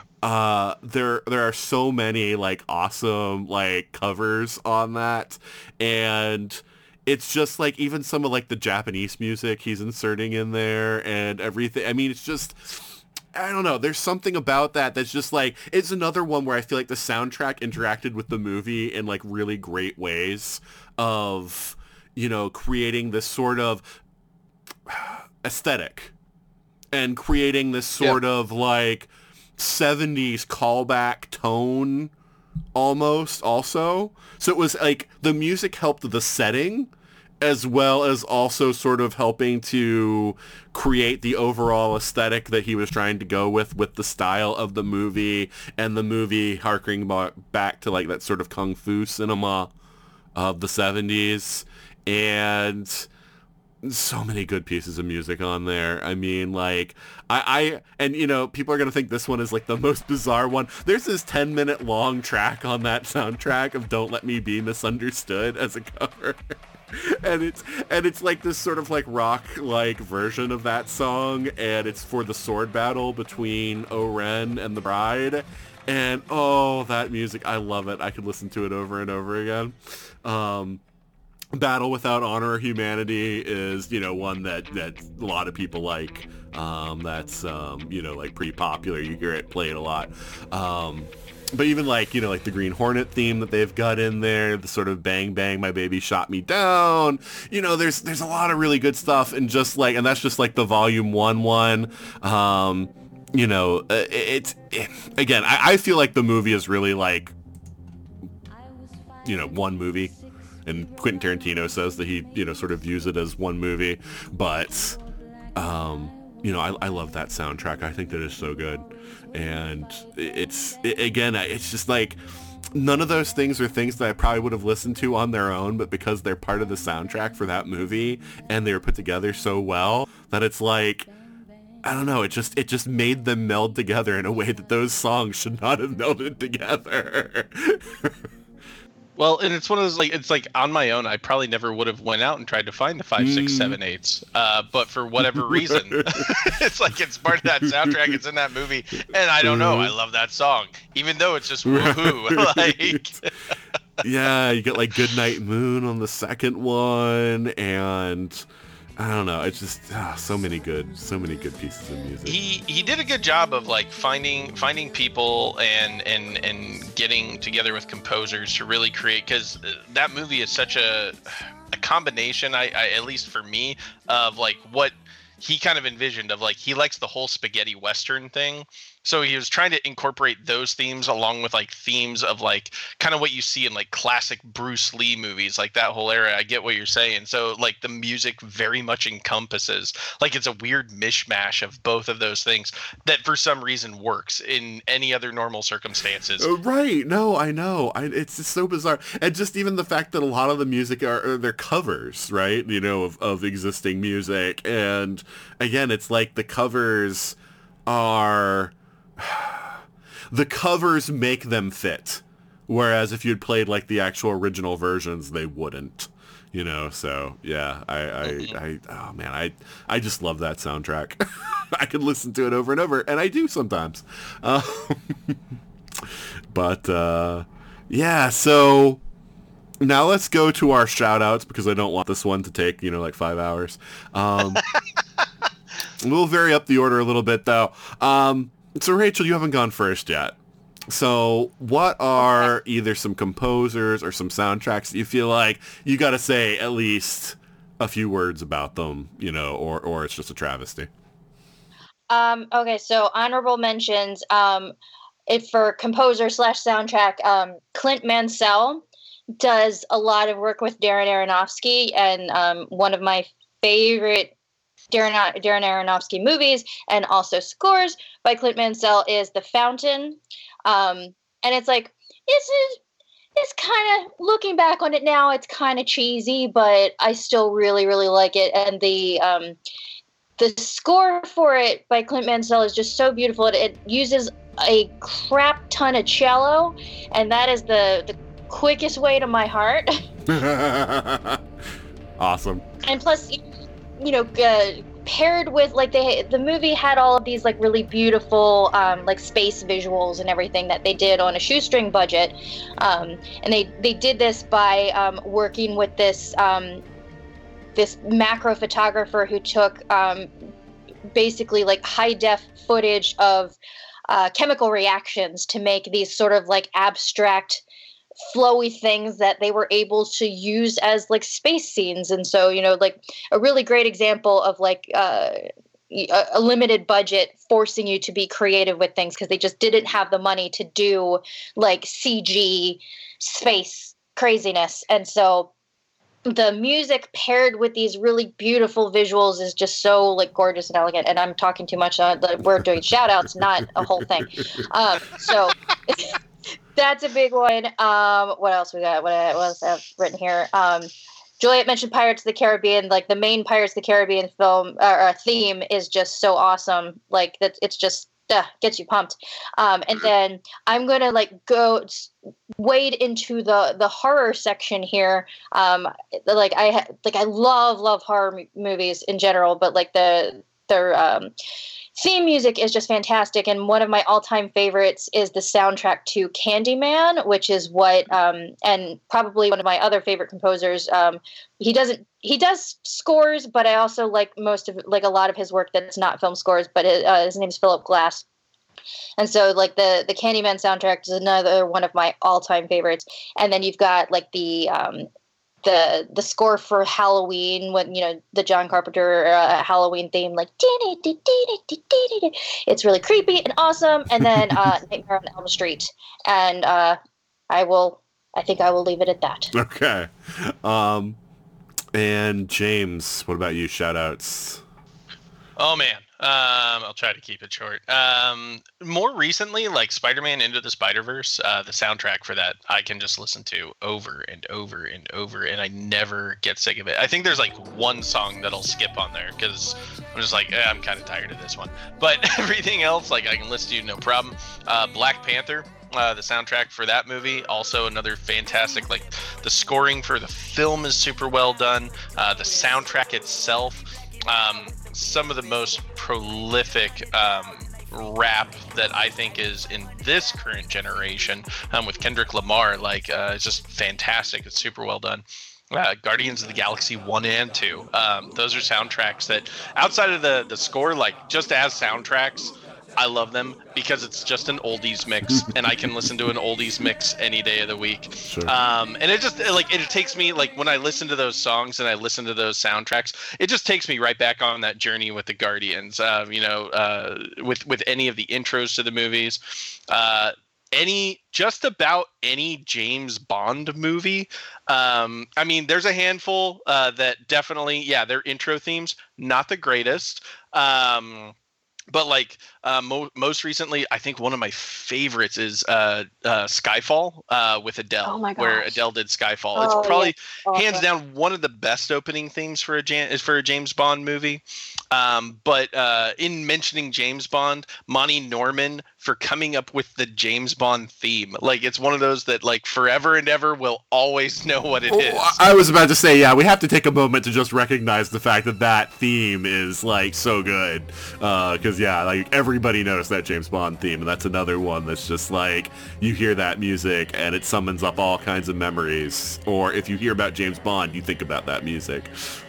Yeah, and then I think last but not least, without getting into his whole thing, because we could go into musicals, and musicals aren't necessarily film, but he has done a few film things, and that's Lin-Manuel Miranda. So far with the composition he has done for some things, he's contributed to the Star Wars Force Awakens. He also did the soundtrack, of course, for Moana, and helped in some of the writing for Mary Poppins Returns, which by itself is a movie, not one of my favorites, but the music is pretty decent. So yeah, it was just Moana, hands down, probably has one of my favorite Disney soundtracks, both from a scoring standpoint as well as just a soundtrack musicality standpoint with some of the theme songs within there. One of my favorites being, of course, Maui's "You're Welcome." So, yeah. All right.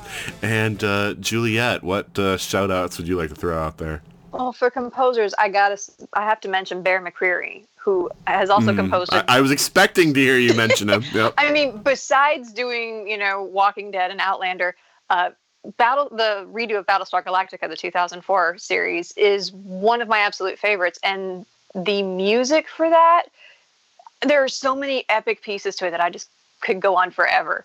But that man has scored movies, he scored television, he has scored video games, and he is also one of those composers that randomly pulls out strange instruments, look at Black Sails. He whipped out a hurdy-gurdy, an actual hurdy-gurdy for that theme. I'm like, how many people are going to do that? That's brilliant.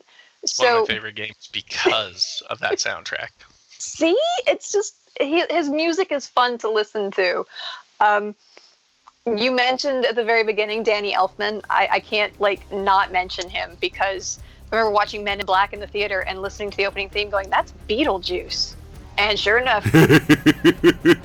Well, and that's the thing, and that's why some people make the joke about how you've heard one Danny Elfman theme, you've heard them all. But yeah, I always fall back to that 1989 Batman score because that's the first soundtrack that I ever owned. I was a 9-year-old kid with that Batman soundtrack, and it's amazing. It's so good, and yet he's the one that scored one film that I can't stand his composition for. Now, I admit that many of the Terminator films weren't so great, but Terminator Salvation had the potential to be a decent film. The score was what did it in for me. He didn't bring in any elements from the original themes, and I think that was we heard the dun dun dun dun one time.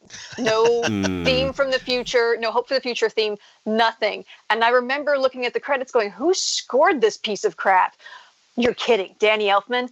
I can't listen to it, but at the same time, I heard the score for Terminator Genesis before I saw the movie because I was terrified of one of my favorite franchises being ripped apart again. That score is beautiful. Totally beautiful. The track John Connor makes me feel hope. But trying to think of honorable mentions quickly. Dario Marianelli. If you're not familiar with his name, you have seen V for Vendetta, which he scored, and Everest, which is, if you haven't listened to that score and you want to feel pretty epic, that's a great one to listen to. Soundtracks. Hackers. You mentioned Mortal Kombat. I got to mention Hackers for having an amazing soundtrack. I didn't know half those people existed until that soundtrack. And after that, I was all about the electronica and dance. You name it, I was there. Very cool. But yeah, there's so many I could talk about. Yeah. Let me throw in one more. Trevor Jones. He is well known for the Labyrinth soundtrack as well, which has some beautiful themes that you just can't forget. I mean, they're very interconnected with Bowie, but those, just the musical themes, like the track where it's Home at Last, which sounds like a music box. It's just a very sad music box, is imprinted in my heart. You mentioned Bear McCreary, and I knew you were going to mention Bear McCreary. One of the things that I struggled with, though, on Battlestar was that the music to me didn't seem to match, like, the show, because it sounded very much like, when I hear the music, I summon up, like, visions of, like, fields in Ireland or whatever, Really? and I'm like, this is a spaceship, it's like, he's playing, like, the kind of music that I expect in things where it's like, like people, going through, like, fields, and, there's a lot of, bagpipe, kind of music and stuff like that, and I'm just like, but it's this very enclosed, metal box that everybody's in. It just, I don't know. I could see it. One of my favorite tracks, though, is Prelude to War, which happens at the end of season 2, but before season 2.5, I think it is. It's in that season break, and Adama, we got the circling camera, and Adama's on the intercom. He's like, I'm getting my men back. And just that feeling was very Battlestar to me. Yeah, he also does Agents of S.H.I.E.L.D., right? He does. Yeah, and that's that's one where I wouldn't say, like, all the music is great, but that Agents of S.H.I.E.L.D. theme is very good, I feel like. The dun dun dun dun dun dun dun dun. I like that. But yeah, for me, okay, so shout outs. Gotta mention Howard Shore and the Lord of the Rings trilogy music. Lord of the Rings is such a part of my life, and, this music, I mean, the music has to stand on its own as something that I would listen to while reading the books as well as for the movies, and I think that it does. I think that he did a really great job. There's the Bridge of Khazad-dûm is another one where I'm just kind of like, oh, so good, so epic. But there's just so much good music in there, and he's able to tailor it. One of the genius things that I think that Shore does is that he creates musical themes for both characters and groups. And so, like, as different characters, like, join a group or disappear from a group, like, the music of that character gets intertwined with the group. And it's just a really cool, like, thing that he does, of just, like, that much thought going into it, of the fact that, as the Fellowship comes together, it's like all the music of the individual members, and then they break apart, and, you've got Aragorn when he's in Rohan, and suddenly Aragorn's music is in with the Rohan theme, and just, like, the different instruments that he chooses to, like, symbolize each character as they're doing it. It's just really well thought out, and I really love that. Another movie that I got to talk about. It's a movie that wasn't very popular. People hated it, but the soundtrack is fantastic, and that's Tron Legacy. Daft Punk did the music for that, and that is another just really good soundtrack. I can fault the movie. I can't fault the soundtrack at all. Got to talk about Highlander, the original. Yeah, I realize it's Queen. Don't diss my Queen. I realize it's just really a Queen album that's been dressed up as a movie soundtrack, but I don't care because it's great.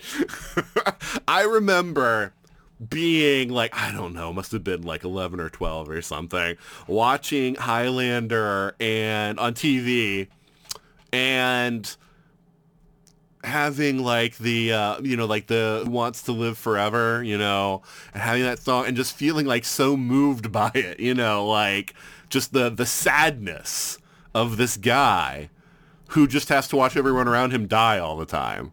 and just keeps on going, through it. And it's just really powerful, sort of emotional, like part of that movie. And yeah, everybody loves Princes of the Universe. Of course, it's fantastic. It's lovely. But, I think that Who Wants to Live Forever is also a really tremendous song that's part of that. But everything's good. The Kurgan theme is good. Everything's good. It's so fitting for, when it gets played, and it's a great one.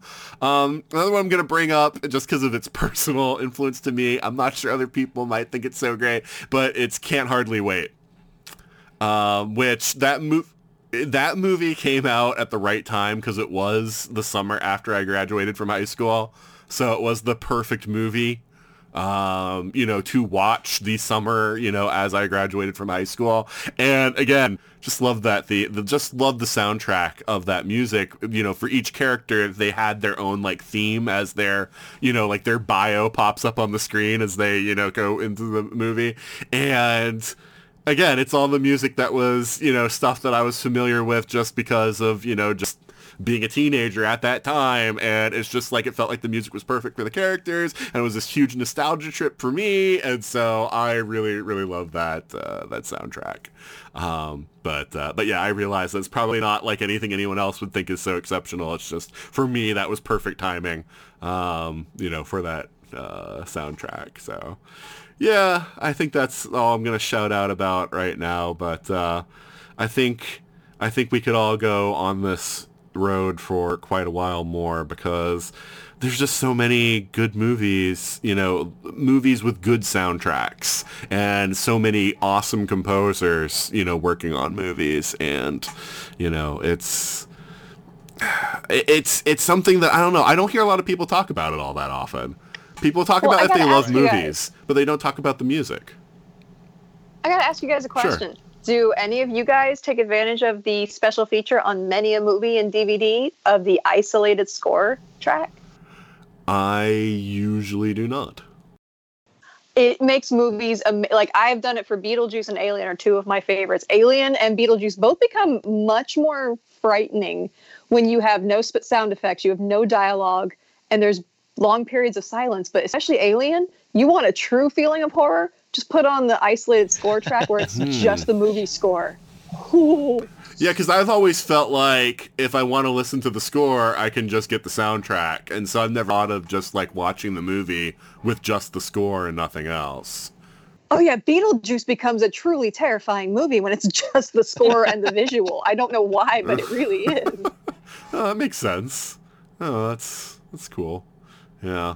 Well, and I think like for me, when I was a kid, I didn't appreciate like the score of a movie. Like I didn't know what like the appreciation of a score of a movie was. I mean, one of the composers I talked about, he did a Goofy movie, and it's weird to think about now because it's like I loved the soundtrack of a Goofy movie when I was a kid. I was like, this is like the best. And then like as an adult, I'm like, okay, it's not the best, but it's definitely entertaining. And so it's just like, I don't think, like you said, I think there's not a lot of people who are necessarily like teaching their kids how to appreciate music, and I think any of us who have come from any kind of musical background, especially, it's like I did band and choir and choral ensemble through all of my high school career, even slightly into my college years. And so it's just like, I've always had an appreciation for music. Like I like singing.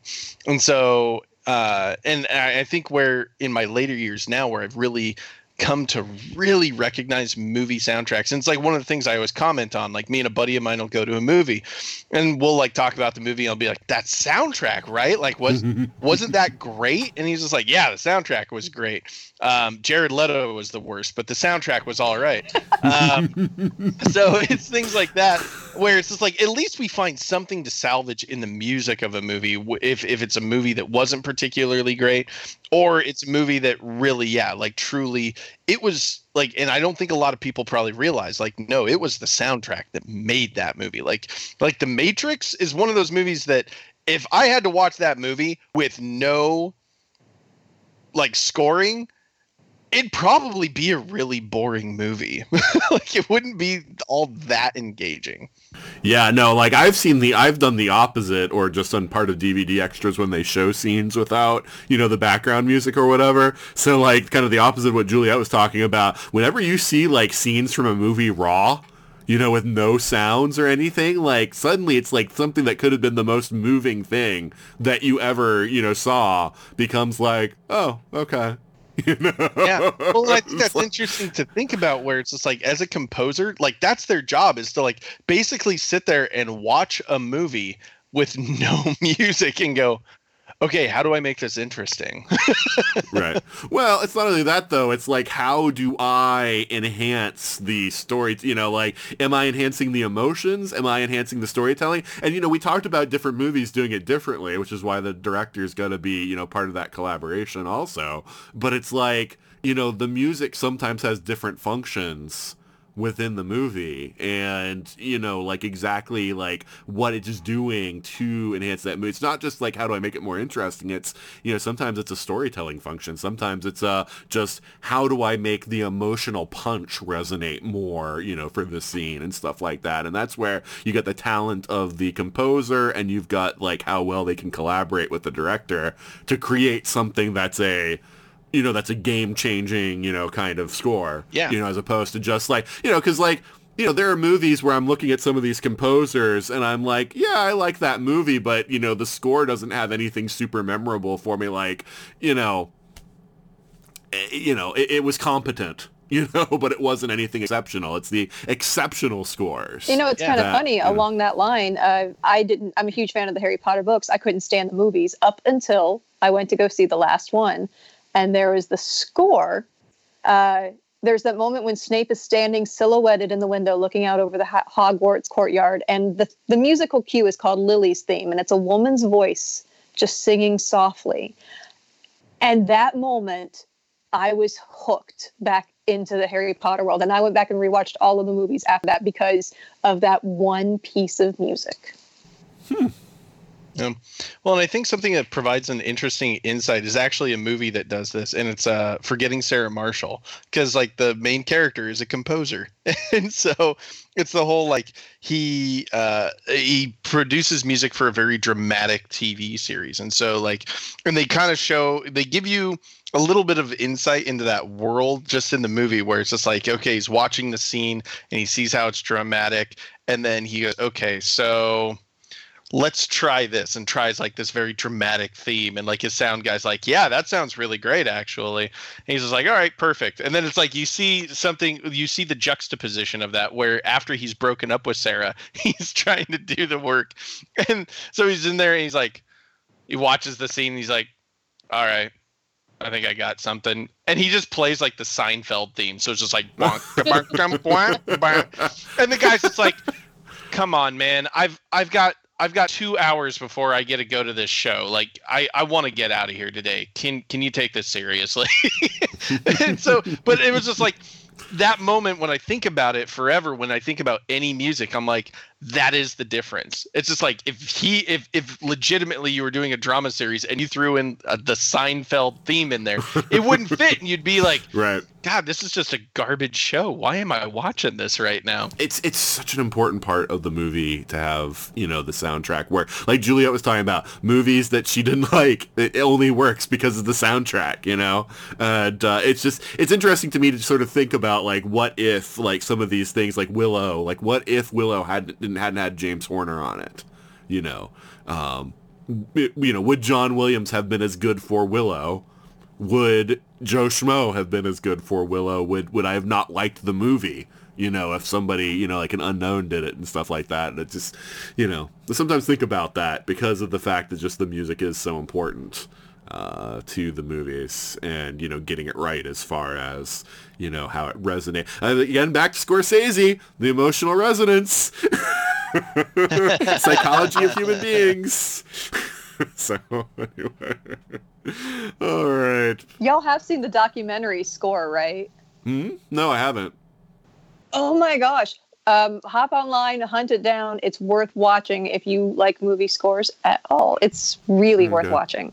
I've seen individual like extras on DVDs about the composition of a particular movie. Like there was one for Lord of the Rings. They had like a whole extra about the, you know, the scoring of the trilogy and everything. And, you know, I've seen things about John Williams doing Star Wars before and stuff like that. But no, I haven't seen that documentary. Trust me on it. All right. No, that's sounds like a plan.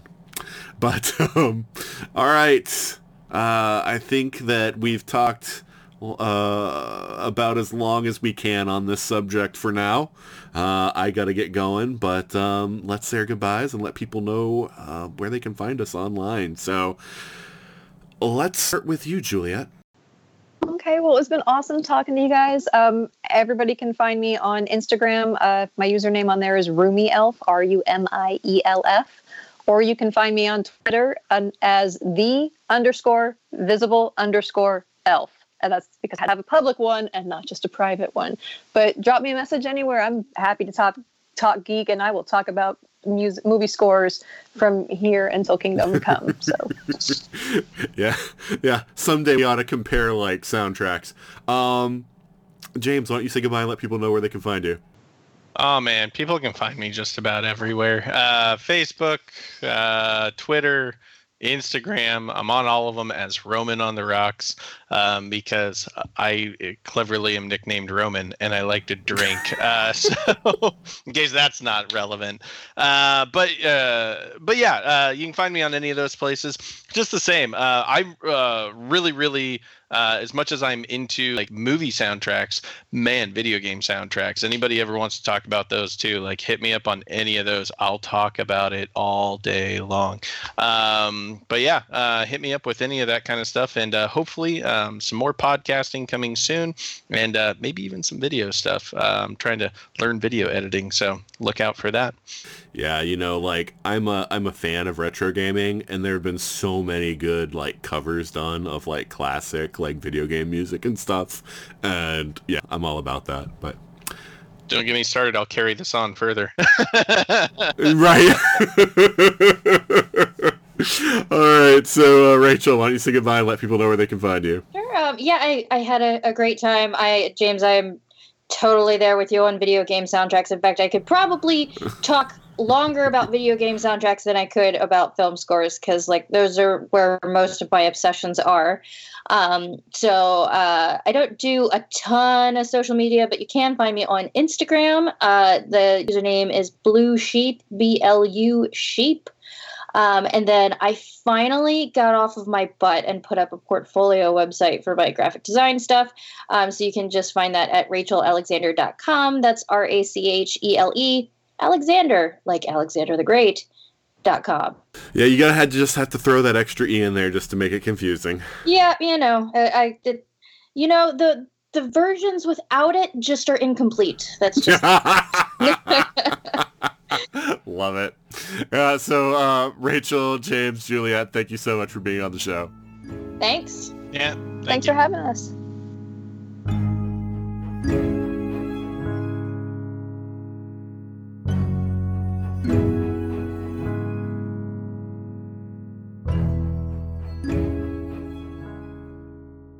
And that's a wrap on our soundtracks episode. We hope that you enjoyed it, and you can let us know if you did in a variety of ways. One way is to email us at everything@42cast.com. You can also go to our Facebook at facebook.com/42cast. You can also tweet to us at 42cast.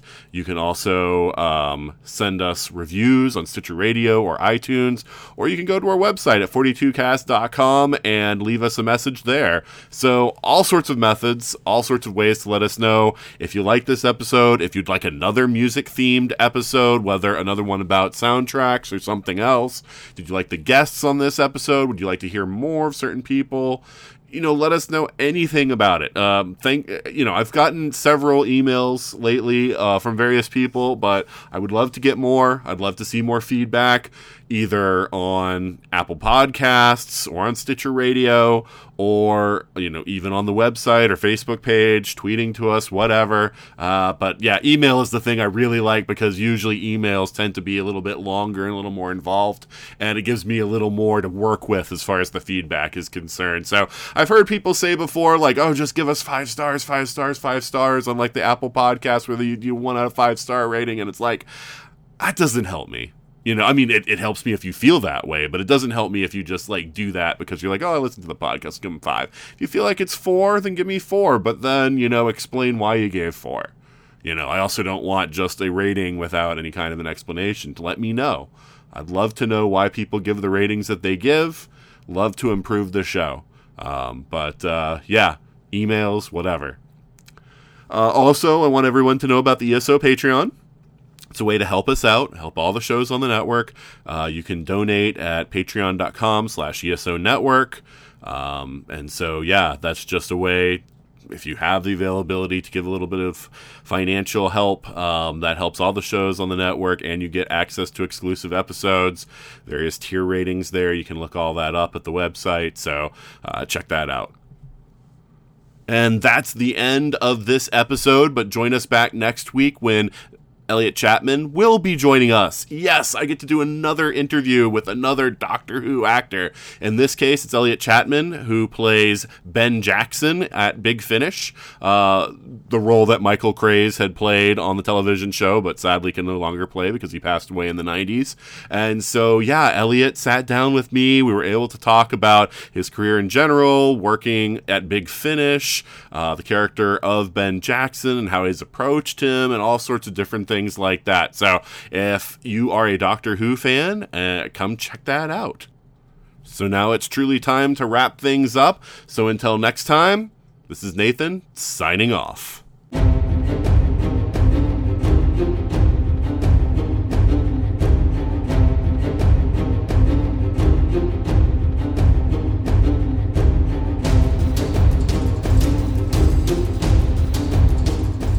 You have been listening to the 42 Cast, copyright 2020. Got a question for the ultimate answer? Contact us at everything@42cast.com. Theme music is Sharper Swords by Brandon Ellis. Check out more of his work at www.cityfires.com. The 42 Cast is a proud member of the ESO Network.